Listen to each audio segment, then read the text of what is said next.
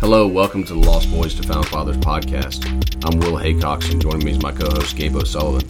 We're men who have suffered the loss of a child, and through this production we desire to offer encouragement, strength, and hope to our fellow brothers who have traveled the same journey.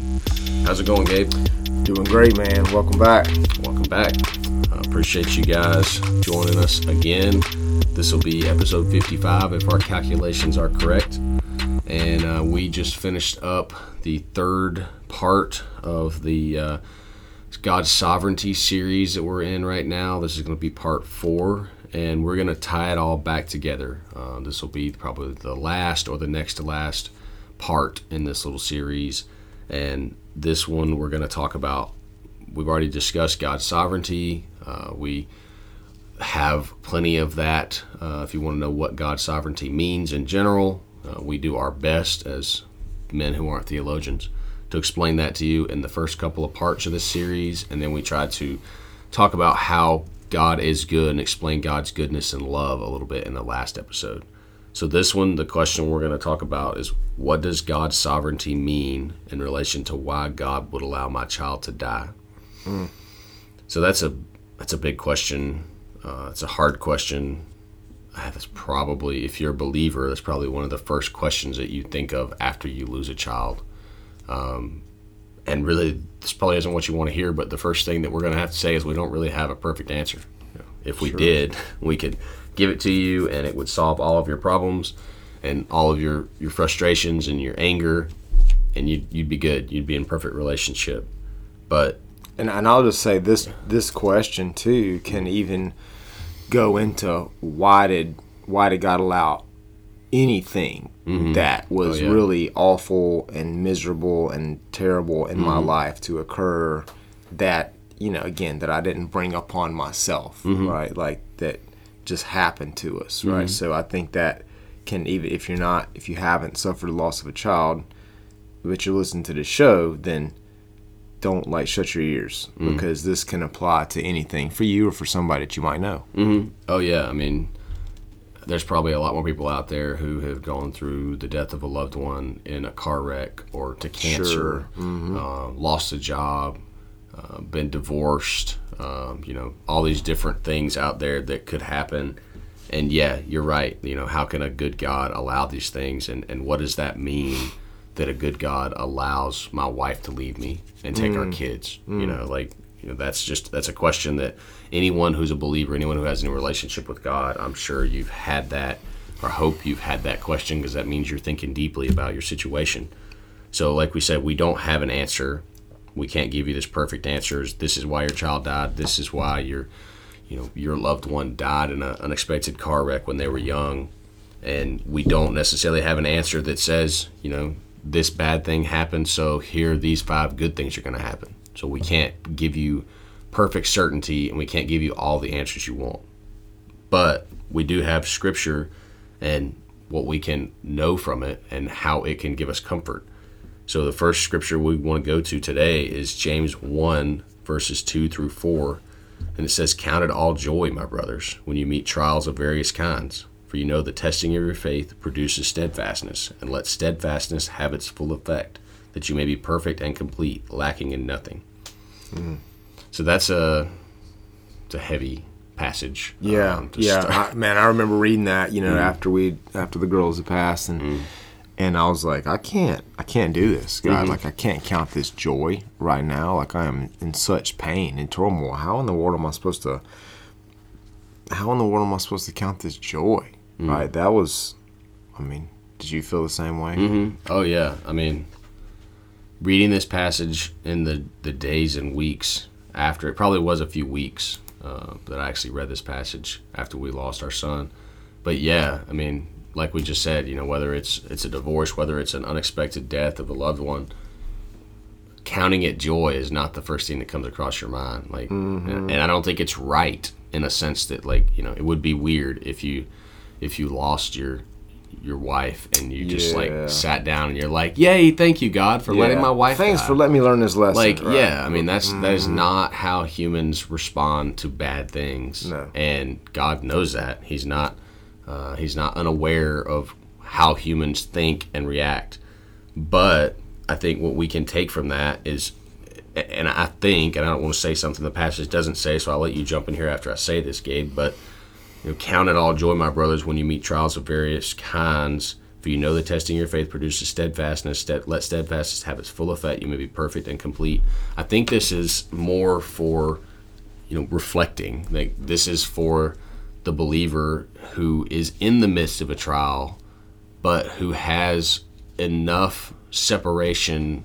And I'm not saying there's a time limit on the separation, but you have enough separation, you have enough of a relationship with the Lord that you're able to be detached to a certain extent and think about what you're going through. And so you're reflecting on, maybe you've got cancer, or someone that is close to you has cancer, and you're going through those days, those hours, those moments of treatment, and you're struggling with that, and you have a quiet moment to sit down in the hospital room and to read. And you read this passage. I think that's for you, and it's for everyone. But I that's where I see this is, I don't think I would use this passage if I come to someone's house and they just lost a child the day before. Yeah. I'm not going to come to them and say, hey, count it all joy. Yeah, suck it up, man. Suck Get it off up. the couch. Right. God's making you perfect and complete, so you lack in nothing. Like, no, I think this is something that, we can see. Grief is good and grief's right. I've got a note down here that talks about how Jesus grieved over the death of Lazarus. And, that's the shortest verse in the Bible, I think. I don't know the original Greek, but the shortest verse in the Bible, as far as we know, is Jesus wept. And Jesus then turns around and raises Lazarus from the dead and gets to eat with him and celebrate with him and hang out with him and his wife, his family. But Jesus sat down and he wept and he grieved with the family and he grieved over the loss of his friend. And I think that's all the proof we need that grief is a good and right thing. Because if it wasn't, one, Jesus wouldn't do it, and two, if it wasn't an important process, an important thing that humans need to go through, I don't know why Jesus would sit there and take the time to grieve instead of just like walking up, snapping his fingers and saying, Lazarus, wake up. Come on, man. Like, I'm not going to sit down here and cry. I'm just going to tell you to get up. We're going to go about our business. Like, right. Jesus spent time in grief over someone he loved, and I think we can do the same thing. And I would say two things also in relation to this verse, that if you have spent time reading God's Word and James 1, 2 through 4, like it's in your brain because you've read it. Maybe you read it a lot and you memorized it. Then when you get to these times of grief, of trials, of these things that are testing your faith, as it says, then that's in your brain because you could be like, okay, like this really is terrible, awful right now, and I'm grieving. But there's going to be a way that I can consider this trial to be joyful. Because I know the outcome of it, right? So you have that in the back of your mind. I'm going back to sports analogies. Just like I'm out on Dorman's football field running. I didn't play football, but I played basketball, and we would have to go out there and run wind sprints on the football field and the track as we prepared for the upcoming basketball season. And it was just awful. It was just awful, running all those lines and sprints and jumping and all this terrible stuff. But in the back of our minds, we were all like, okay, we're doing this to get ourselves ready for the fun of the season, right? So that way we're prepared. And so we knew that because we had this experience before of playing basketball and that it felt good to be in shape versus playing basketball when you're out of shape, which really stinks. And so if we know God's Word and it's hidden in our heart, then when we go through these difficult times, we can have that forethought, just like you said a minute ago, of, okay, this is really bad right now. I'm gonna. It's okay for me to be sad. It's okay for me to grieve, but there's gonna be a time when I can consider this pure joy, because I know the outcome is for my good and not for my bad. Yeah, and I think we see that in the example we just talked about with Jesus and Lazarus. Jesus knew, obviously, he was God's Word. He knew what God would say and would think about the situation, and so he grieved over Lazarus. Like you just said, he allowed himself to sit down and to cry and to feel the pain, but he also then got up and took action, and he raised Lazarus from the dead. He reunited that family, and he brought healing, and he brought good out of that. And even more than that, he talks about when his disciples come to him before Lazarus is sick and he's not dead yet. He says, this suffering or this illness does not end in death, but it ends in glorifying God. And so, there's the good right there that comes from Lazarus' death, that he died. Everyone's like, hey, Jesus, how come you weren't here? You could have healed him, because they'd seen him heal people. They hadn't seen him raise anybody from the dead, so I'm sure they just assumed, if you'd been here, it'd have been good. Now you walked too slow from wherever you were, so, he died. But Jesus knew that God would be glorified more by him raising a man from the dead than if he just walked up and touched him and healed him again like he had done before. And so the good that came from you losing your child may have been, whatever. It could have been that you were brought closer to the Lord. It could have been you appreciate your children that you either already had or that you've had since more, and that you cherish them in a way that you didn't before because maybe you took children for granted.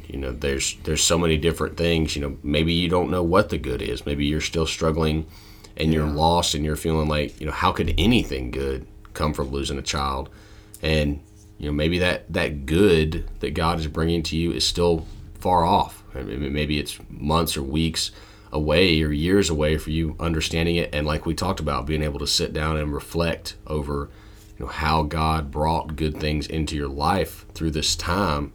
And like we said at the beginning, this same can be said for losing a job. I think is an excellent example that destroys everything about a man. If it's a devastating loss of a job that you've been in for a long period of time, and you got your identity in that job, you're doing really well, maybe you're making tons of money, you're in a good shape and all that, and something happens and the economy's crashing and you get fired, and it's like all of a sudden, what's going to happen? Like you're providing for your family, you're rocking along, everybody's happy, you're providing for your family, you got good situation, good coworkers, and all of a sudden you lose that, and you're like, okay, so we're going to have to sell the car, sell the house, take the kids out of this school we're paying for, like everything can change.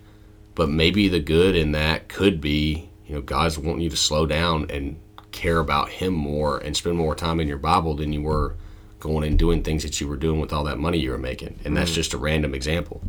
But there's so many things that God can do with evil that are good that we would never see and never understand if we don't open our eyes and open our hearts to him and seek to honor him. And over time, like we talked about with losing children, we can honor and glorify God by grieving over our children in a way that shows how much we trust God. And that means, there's verses in the Bible that talk about how we don't grieve the same way that people who are not Christians grieve, because we know, we've been over in this podcast several times, we believe that children go to heaven when they die. And so when they do, we can grieve as people who have hope of seeing them again. And we don't grieve in a way that says, there is no hope, there is nothing good, there is, no peace that I have. I'm just going to be completely eaten up by pain and grief and suffering the rest of my life. Like, we can be powerful witnesses by grieving over them in a way that demonstrates, like, yeah, we're destroyed by losing them, but just like that we talk about in this podcast, God has strengthened us. God has given us hope and peace in knowing that, our kids are safe and they're with him and we can go and see them again. And one more example of this whole thing here is, if you ever read Genesis 50, all of Genesis, kind of ends with the story of Joseph and his brothers, and the whole story is basically Joseph is kind of a jerk when he's a teenager, and he's like telling his brothers about his dreams he's having. They're all going to worship him one day, and he's the youngest, and they're all like, who is this guy? Like the little guy in the group that's like, you guys are all going to come to me one day and need something, and I'm going to be the one that decides. So like, yeah, I'd probably be annoyed with him too. So they sell him into slavery. They wanted to kill him, But they sell him into slavery just thinking, all right, we got a few bucks and we got this annoying kid out of our lives. And he ends up in prison. God gives him favor. He ends up being the ruler of Egypt underneath Pharaoh. So he's the second most powerful man in Egypt. And then there's a huge famine. His brothers come to him. They don't know who he is, but he recognizes them. He provides for them, gives them food, brings his family to Egypt, and then he reveals himself to them. And after his father dies, his brothers are all terrified that he's going to kill them out of, what they would see as probably right punishment, right retribution for what they did to him. And, they even make up this, as far as we can tell, this lie that says, hey, our father, before he died, he told us to tell you not to punish us for what we did years ago in trying to kill you and sell you into slavery. And it talks about Joseph just breaking down in tears and just saying, brothers, come here. I'm not going to punish you. And this verse is one of the last verses in Genesis, and it's an incredible testimony to God's love for us and God's power over evil. It says, Genesis 50:20, as for you, you meant evil against me, but God meant it for good, to bring it about that many people should be kept alive as they are today.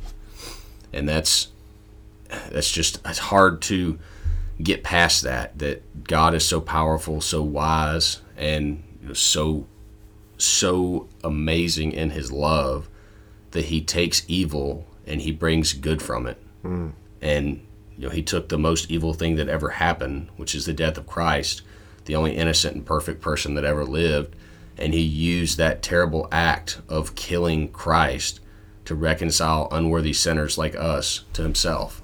So the evil of Jesus' death was used to bring ultimate glory to God through Jesus paying for our sins and giving us the chance to come to God and have a relationship with him. And, it's hard for me to put into words, how that makes me feel, and how amazing it is that our God does that. And, that's somebody worth reading about, getting to know, and trusting. And if God can reconcile and bring good out of Jesus' death, then we should have a little bit of trust and a little bit of faith that he can bring some good. He can glorify himself out of us losing a child, having marriage trouble, losing a job, any of these situations. That God is good and strong and powerful enough that he can bring good from it, and he can redeem that situation so that there is hope and there is a future for us. Man, that's awesome. And guys, so in regards to that, have faith, right? And if you have faith, we hope that it grows. If you don't, we pray that you get it, and pray to the Lord that he would allow that to be the case for you. And he will. Draw near to him, and he'll draw near to you. So with that, we're going to end this episode. We'll continue this discussion on our next episode. So we want to thank you guys for joining us today. Make sure you follow us on all the socials, Facebook, Instagram, and Twitter. We also have an email address, which is lostboystofoundfathers@gmail.com. You can check out my books on Amazon. There's Thy Will Be Done. Put a question mark at the end of that. My name is Gabriel O'Sullivan. And then also, you can look for my newest book, Every Little Thing, 6 Small Steps to Perfect Peace. You can also find that on Amazon, Apple Books, or BarnesandNoble.com. Thank you for joining us, guys. Let's not be lost. Let's be found in him.